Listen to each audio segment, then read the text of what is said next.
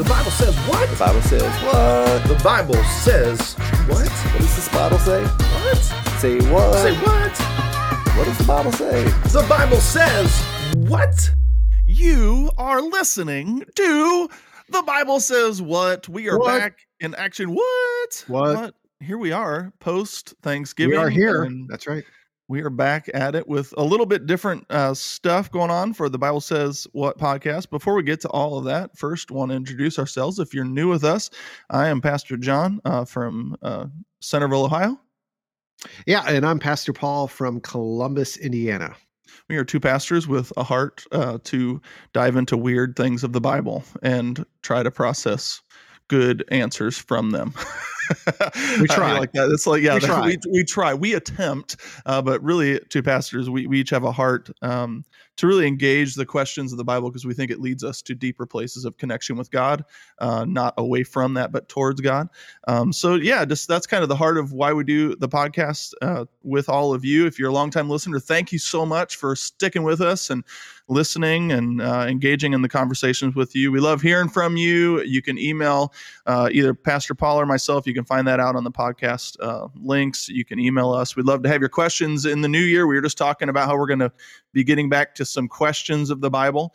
So we would love to engage with some questions that you might have from the scriptures of the Bible, or things that you've grown up with, or things you always wondered about, but were too afraid to ask anyone for fear of being thrown out of the church. We would love to engage with you. Yeah, send us your questions. We want to talk about Bible stuff. So we're two Bible geeks, and we love talking about it. So send us your questions. And subscribe. We would love for you to jump on the bandwagon of the old Bible Says What and be a regular listen to her. And if you to us, and if you click that little subscribe button, you're going to get notified every time we post new content. We try to do that weekly here at the Bible Says What to give you new stuff to listen to, new stuff to tingle your ears with.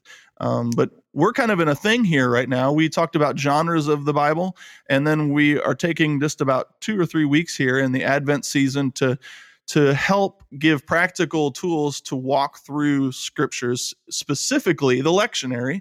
We talked about that in past episodes. You can go back and check that out. But the lectionary gives us scriptures that are oriented around the seasons of the Christian calendar. Right now, we're in Advent, expectantly waiting for the arrival of the Christ child, and our hope is looking forward, and we're living in this already not yet kind of world. And so we're going to be journeying through the 4 scriptures of the lectionary, the gospel, an epistle, a psalm, and an Old Testament, which I don't know, is there a psalm today? One of these weeks there wasn't a psalm. It was 2 Luke's. It's interesting. And that's this week too. There's a song. It's Zechariah's song is the psalm this week. So it's a New Testament psalm, which is kind of cool.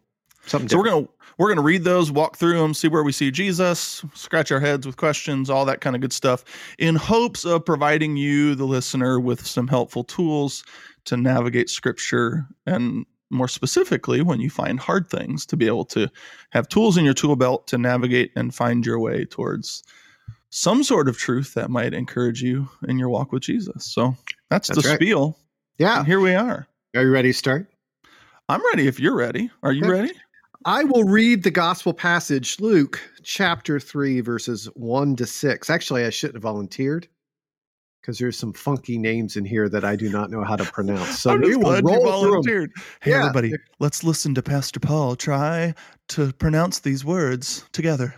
So, when I was in youth ministry, the popular technique was to substitute difficult names for a common name using the first letter of the name. So instead of Lysianus, we'll call Larry. Timmy.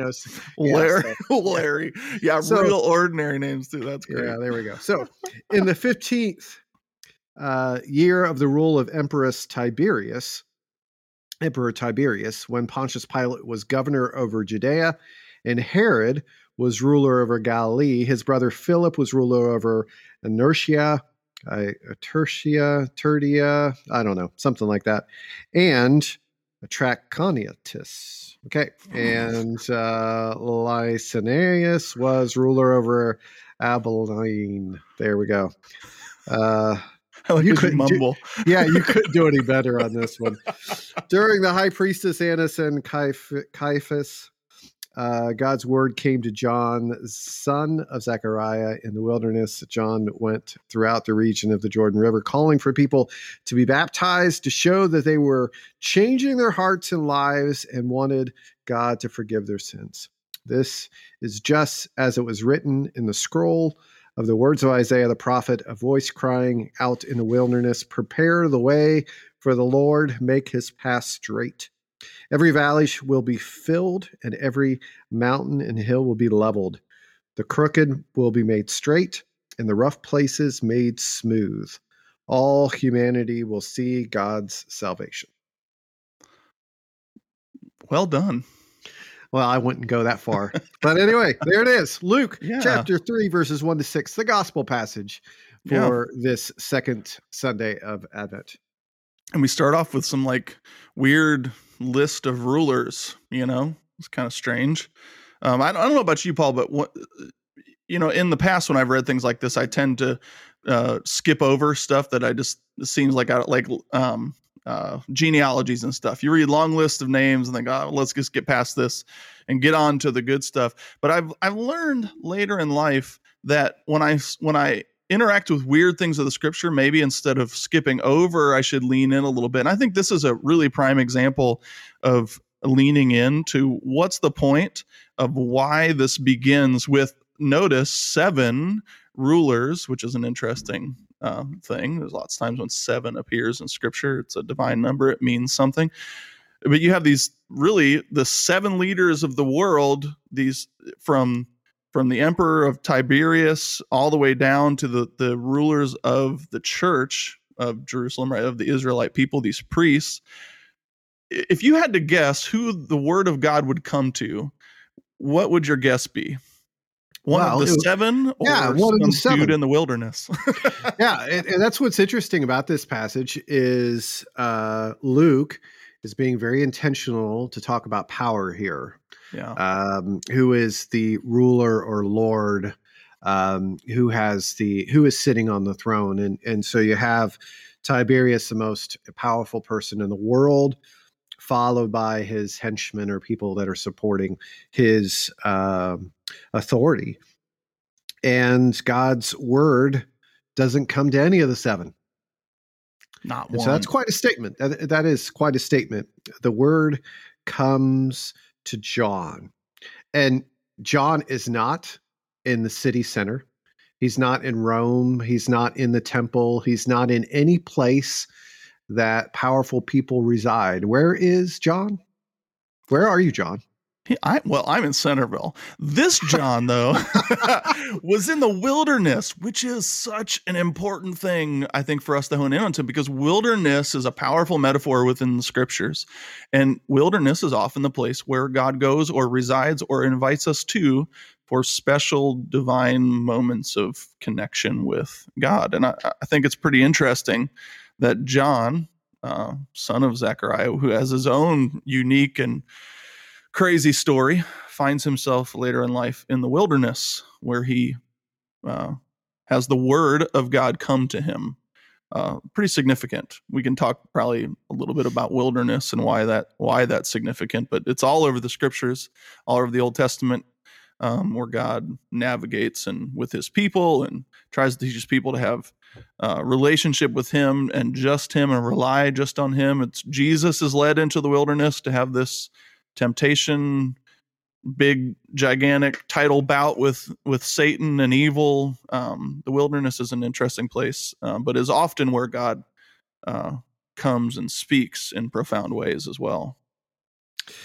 Absolutely. And there is kind of a pattern here. The word of the Lord coming to an individual is a pattern of the prophet in the Old Testament. And so since the word of the Lord is coming to John, it is a statement that John is a part of the line of prophets. He's a connection to Isaiah and Amos and the other prophets of the Old Testament. That is who John is. He's a prophet. And he's crying out. Go ahead. They point the way, right? But that's what prophets' jobs are. And they speak hard truth, and they point the way towards hope and which is what John does, right? Proclaiming a baptism of repentance for the forgiveness of sins, as other prophets have given the same word. This one specifically quoting from the prophet Isaiah, connecting to John and the one crying out in the wilderness. Yeah, and so this passage that he's quoting, and really all of it, is about preparation for the coming King, the coming Messiah. Get everything ready. Be baptized, be cleansed, be forgiven. Change your ways, change your mind, change your heart. Let's get the roads ready. Let's fill in all the potholes. Let's do all the hard work to get things ready for the coming King, which would have not been surprising to the original hearers, who are used to having visitation of kings, emperors, governors, those kind of things, and all the work that would be necessary to prepare for arriving dignitary. Just like we are well aware of all the hard work that it takes to get the house ready for Thanksgiving and Christmas and all the things we have to do to prepare, there's a preparation being called for here. Yeah, I also think it's kind of interesting, and you can correct me if I'm wrong here, Pastor Paul.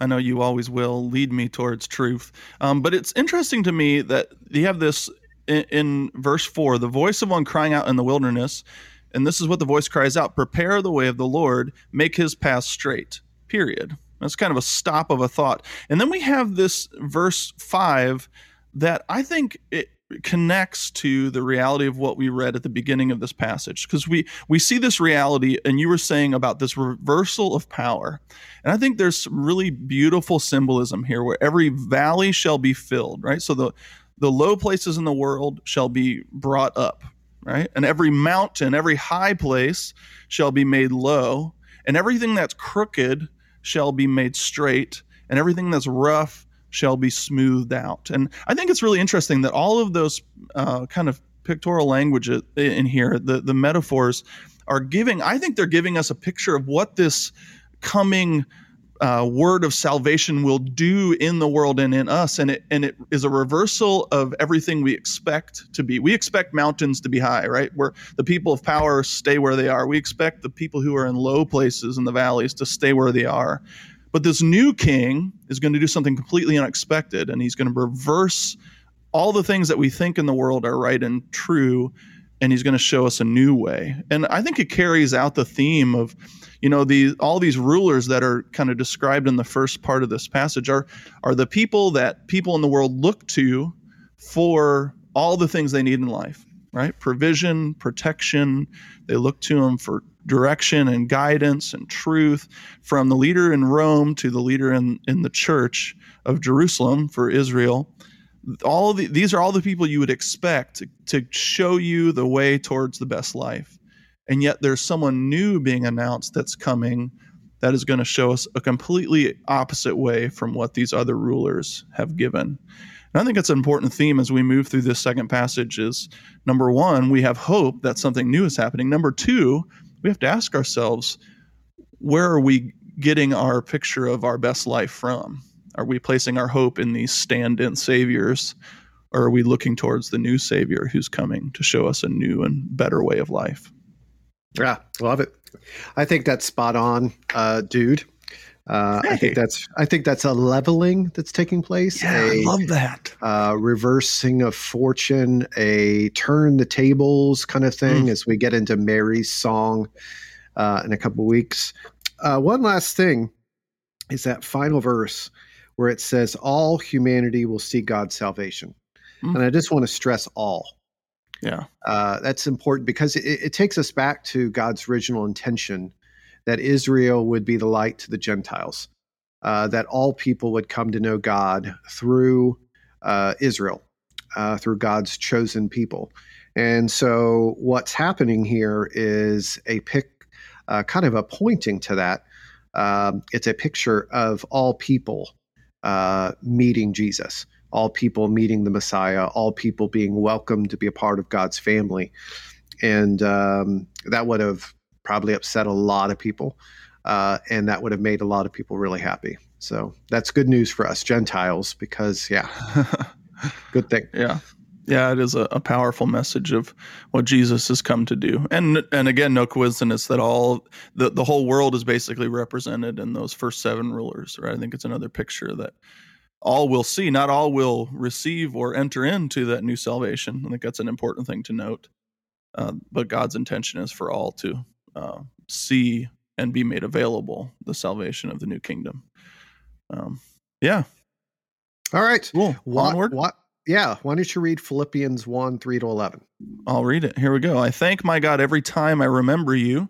This is Paul talking to the Philippian church, constantly praying with joy in every one of my prayers for all of you. Because of your sharing in the gospel from the first day until now, I am confident of this, that the one who began a good work among you will bring it to completion by the day of Jesus Christ. It is right for me to think this way about all of you, because you hold me in your heart, for all of you share in God's grace with me, both in my imprisonment and in the defense and confirmation of the gospel.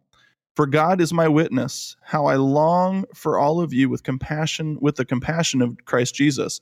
And this is my prayer, that your love may overflow more and more with the knowledge and full insight, to help you to determine what is best, so that in the day of Christ you may be pure and blameless, having produced the harvest of righteousness that comes through Jesus Christ, for the glory and praise of God. Good stuff.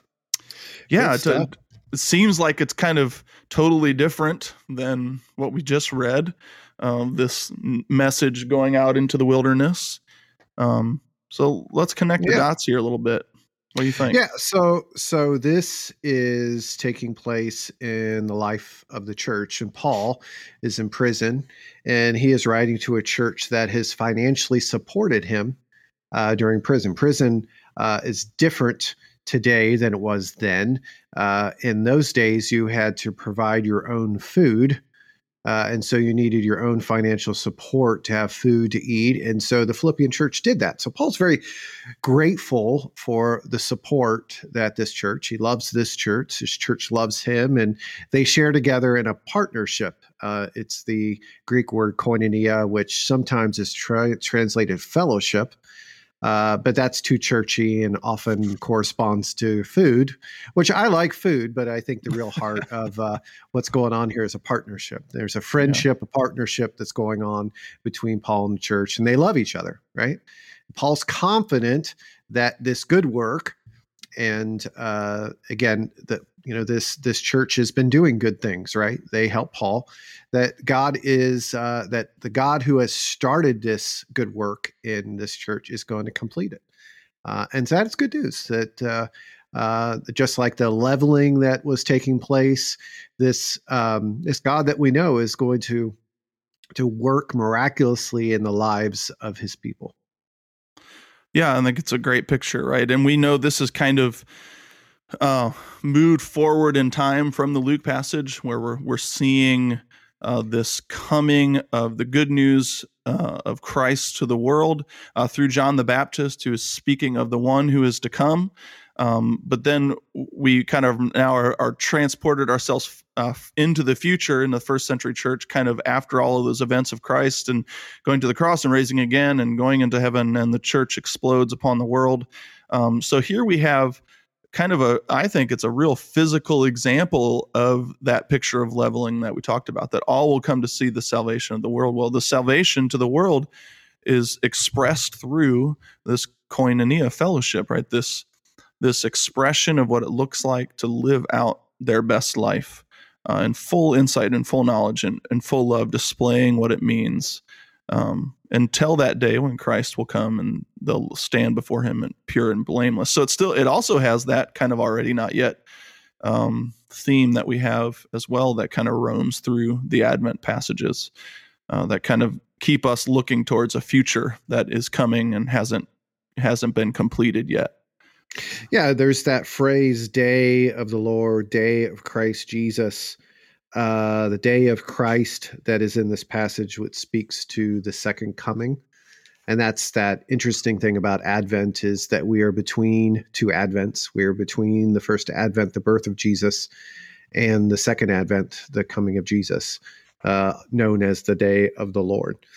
And so Paul is praying for this church that they would be filled to overflowing with love, and more love, and rich with knowledge and all kinds of insight so they can know, discern, and do the right thing.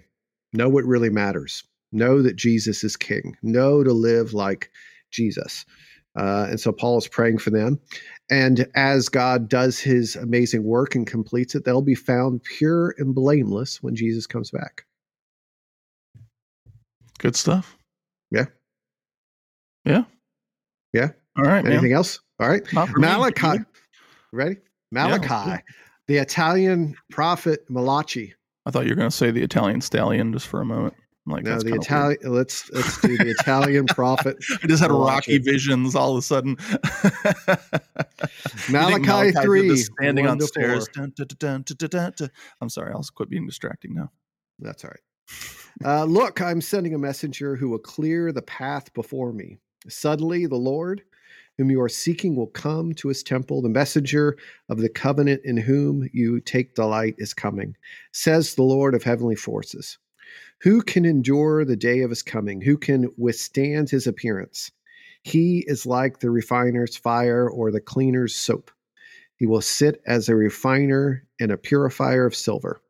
He will purify the Levites. He will refine them like gold and silver. They will belong to the Lord, presenting a righteous offering. The offering of Judah and Jerusalem will be pleasing to the Lord, as in ancient days and in former years. Well, it sounds a little bit familiar. See, I am sending my messenger to prepare the way before me. We've heard that before, I think, in something we just read. Absolutely. Very familiar. And then we also have this idea of the coming king or the coming Lord, which is messaged really in both passages that we just read, one referencing the coming of the Messiah, the first advent, but then in Philippians, we see the coming of the Messiah and a second coming. Yeah.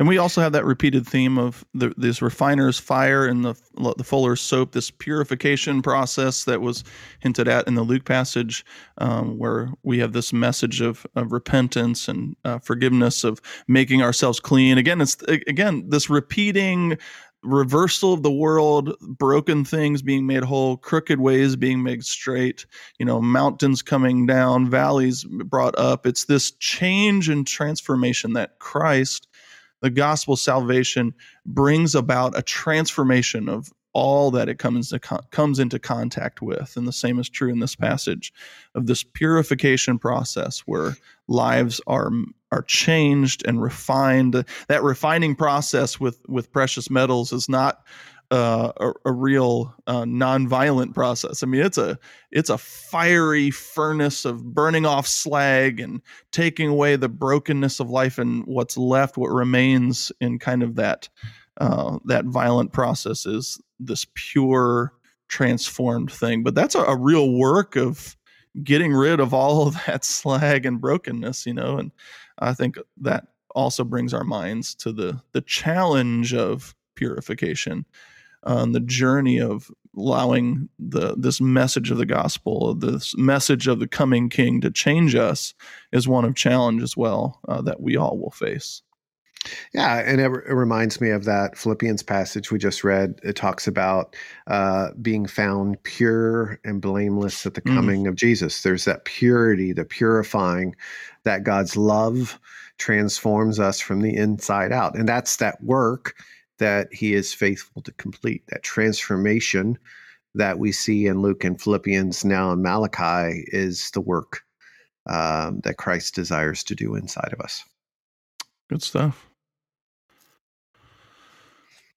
We also have this picture. I think it's interesting to note too that there's this vessel of the coming good news, right? So the Messiah comes, the salvation is coming into the world, but it's changing a people to be vessels of this new kingdom reality. The Apostle Paul talks to the Philippian believers to let their love abound, and all throughout the New Testament church, their love and becoming the people of God is the way that God is sharing the good news of the kingdom with the world. So I think it's an important thing and an exciting thing to remember too, that this coming message of salvation and hope is about us being caught up in the purposes of God and becoming the very thing that God intends to do in the world, that we are invited to represent, just like Judah and Jerusalem will again be pleasing to the Lord as in the days of old, that they will be the people that God intended for them to be all along, which was to show a beautiful and perfect picture of what it means to be kingdom people to the rest of the world that needs to see what it looks like for God's kingdom to be on earth as it is in heaven. Reminds me of a story I heard of the refiner's fire, that the refiner works on refining the metals to the point that the refiner can see his image in the metal. And so that's when the impurities are gone, when there's a reflection, there's an image. And that kind of speaks to this idea of transformation, is that we're being transformed to be the image bearers of Christ, to reflect his image to the world.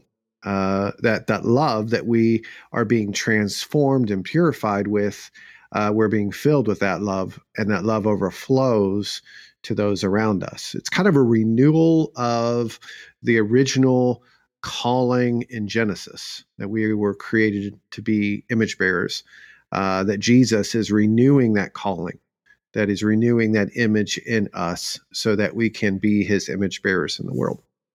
Yeah, so we can be the ones that bring the mountains down and the valleys up and make the crooked ways straight. I always love to kind of reconnect my heart with those images from Scripture, that all the things that God promises to do, he will do through us as the people of God. Yes. I think that's a powerful and hopeful thing for sure. All right. Luke 1:68-79. You got it? Yep, here we go. This is the last one for today, our fourth reading. Blessed be the Lord God of Israel, for he has looked favorably on his people and redeemed them. He has raised up a mighty Savior for us in the house of his servant David, as he spoke through the mouth of his holy prophets from of old, that we would be saved from our enemies and from the hand of all who hate us. Thus he has shown the mercy promised to our ancestors, and has remembered his holy covenant, the oath that he swore to our ancestor Abraham, to grant us that we, being rescued from the hands of our enemies, might serve him without fear, in holiness and righteousness before him all our days. And you, child, will be called the prophet of the Most High, for you will go before the Lord to prepare his ways, to give knowledge of salvation to his people, by the forgiveness of their sins, by the tender mercy of our God. The dawn from on high will break upon us to give light to those who sit in darkness and in the shadow of death, to guide our feet into the way of peace. That's good. I love that. I that last word rings out in my ears. I love peace and shalom. Pastor Paul always says grace and peace at the end of everything that he does. And it connects my heart to what I think is a vivid picture of what God is kind of intending through all of these passages, this reversal of power, this change of the world, this change of people, this holiness and righteousness and purification is all an echo of what is displayed through the shalom of God, to bring that which was broken back into wholeness. And I love how beautiful and complex shalom really is. And it goes beyond just waving white flags and peace, kind of feel good stuff, but it's really this knitting back together what was torn and broken. It's a really cool thing. He's going to guide us to peace. So the perfect picture of peace or shalom is the Garden of Eden. And so that's God's intention, is there would be shalom or peace, the way things ought to be. No pain, no death, no tears. And in Christ, he is bringing about shalom. There's a pathway of peace. There is a highway towards shalom. And he brings his messengers to prepare the way as the king comes to do the work of repairing and restoring shalom. And so I find that a beautiful psalm in the New Testament here, Zechariah's song, that talks about the coming of the Messiah, but also the role of his son, John the Baptist. And I think that is important. It's very personal for Zechariah, that his son has a part to play in the story of God. But I think also, if we could connect a little bit of these passages, that we are the messenger called by God to prepare the way for the Lord to come into our city and into our neighborhoods and into our homes, that we are prophets in our own way. We are messengers. We have a role. We are the hands and the feet, the image bearers. And as much as Zechariah is talking about John, I believe he's also talking kind of indirectly to each one of us. Yeah, that we might be people who bring about shalom to the places that we come into contact with. What a powerful and challenging thing. And I think a lot of times it's easier just to sit back and think, God talked to John the Baptist in the wilderness, the weird guy that ate locusts and smelled a little bit, That's who God calls to bring his message of transformation and change and hope and challenge. And I think sometimes it's easier for us to sit back and say it's someone else that God has called to be a voice in the wilderness. But man, when that sets home in our hearts that we are all called as Christ followers to be messengers, to prepare the way for the coming of the King, that's challenging and uncomfortable. It makes me uncomfortable, Pastor Paul. Good. It should. Because God has some purifying work to do in all of us. And as you said, that's not necessarily comfortable, is it? It's transforming us. It's purifying us. It's tearing the impurities away. And what's left is who we really are. And that's a beautiful thing. Not comfortable, but it's beautiful. Yeah. And I love that too. It connects again to the beginning when we talked about those 7 leaders, right? The word of the Lord always throughout Scripture, it seems to come to the people we least expect it to, even in the nativity story, getting ahead of myself, but who are the first people who are given this great news of the coming King, right? As the shepherds out with their flocks, as these, the lowest of the low, the forgotten, who are out in the wilderness, right? That God appears to and speaks. So,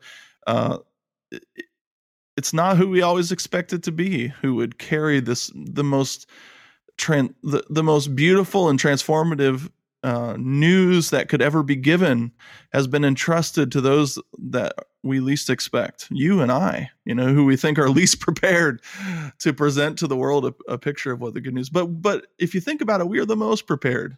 The people who have the least to offer, the most messed up life, are the ones I think who receive a message of transformation most readily, right? Agreed. Because I don't have the tools to go and do it on my own. But God can enter in and use brokenness for His goodness and wholeness, and I think that's a powerful message of hope for maybe you listening out there today, thinking you got nothing to offer. You got no skills, no abilities, nothing. All you got is mess and brokenness. Well, hey, good news, because you are just what God was looking for when He wanted to send His message of hope into the world. Amen. Amen. A lot of good stuff in these 4 passages. There's the theme of love and the theme of peace. There's the theme of preparation, the theme of messaging or prophesying or witnessing. There's a lot of good stuff in here. God is up to something new, it seems, in these passages. There's the theme of purifying, transformation, wilderness, the margins. There's a lot of good stuff in these passages. Yeah. Well, this has been fun, kind of different, to be journeying through the lectionary passages. And we hope you've enjoyed our little jaunt into some different territory with The Bible Says What. And walking through these lectionary passages. Hopefully, again, our intention is to give you some tools for your tool belt as you navigate the complexities of Scripture as we journey together to be better readers of the Bible, better students of the Bible, and ultimately to connect with the Word, capital W, Christ, Jesus, who appears in and through and all around all of Scripture. He's the one we're looking for behind the text. So grateful for the journey today, Pastor Paul. Absolutely. It's been good, man. Hey, next week I'm going out into the wilderness. What? Yes. What are you talking about? Oh man, Yeah. are you like going to go sit in the woods and make a fire and Well, eat actually, I'm squirrels and- I'm going to go on a silent retreat to the Oh, monastery yes. outside Louisville, the Abbey of Gethsemane, Thomas Merton's monastery. So I'm going to be hanging out there for a week, just by myself, kind of quiet. So Yeah, good. Your own time of wilderness. that's right. Well, we will be praying for you, Pastor Paul, that the word of the Lord would come to you, meet you there, and do something transformative in your life. And thankful for you, buddy, and looking forward to hearing from you when you get back too. And so that means we will not be posting content next week like we've kind of gotten in the rhythm of doing, but we will be back the week after that and right back here engaging the great stuff of Scripture with all of you. Thanks again so much for checking in today with our podcast, The Bible Says What? Again, subscribe, like, link, share, love, all those good, happy things. We are so grateful to connect with more and more of you. We're creeping up on 3,000 plays there, Pastor Paul. That's 3,000, almost Thank 3,000 you. people Thank to you. click play. Yeah, so thanks for doing that. And we would love for you to help us expand our audience. We believe that if we can help more people understand the complexity of Scriptures, we can lead more people to the feet of Jesus, which really is what we're all about. So share that thing. Tell your neighbors and your complete strangers at Kroger as you check out in the grocery line, just spread the word about The Bible Says What. But we are grateful for your time and spending it with us here as we move through this Advent season. Thanks so much. God bless you in your life. Hey, Grateful. send us questions. Don't forget to send us questions. Please send us questions. We're throughout the new year going to start to re-engage with some of those weird things of the Bible that make us go, what? Make us scratch our heads. Yeah. So if you have questions about any of the weird stuff in Scripture, or if you always just wondered why, I don't know, Noah, I don't know what Noah did on the ark. I don't know. We'll talk about it. Totally random. Yeah. Did he play whittle? tic-tac-toe? Yes. Yeah, so send us your questions. We'd love to. You can find a link in today's episode to both Pastor Paul and I's email. We would love to hear from you. But until next time, I'm Pastor John from The Bible Says What? And I am Pastor Paul. So it's great to be with you, everybody. Grace and peace. The Bible says what? The Bible says what? The Bible says what? What does this Bible say? What? Say what? Say what? What does the Bible say? The Bible says what?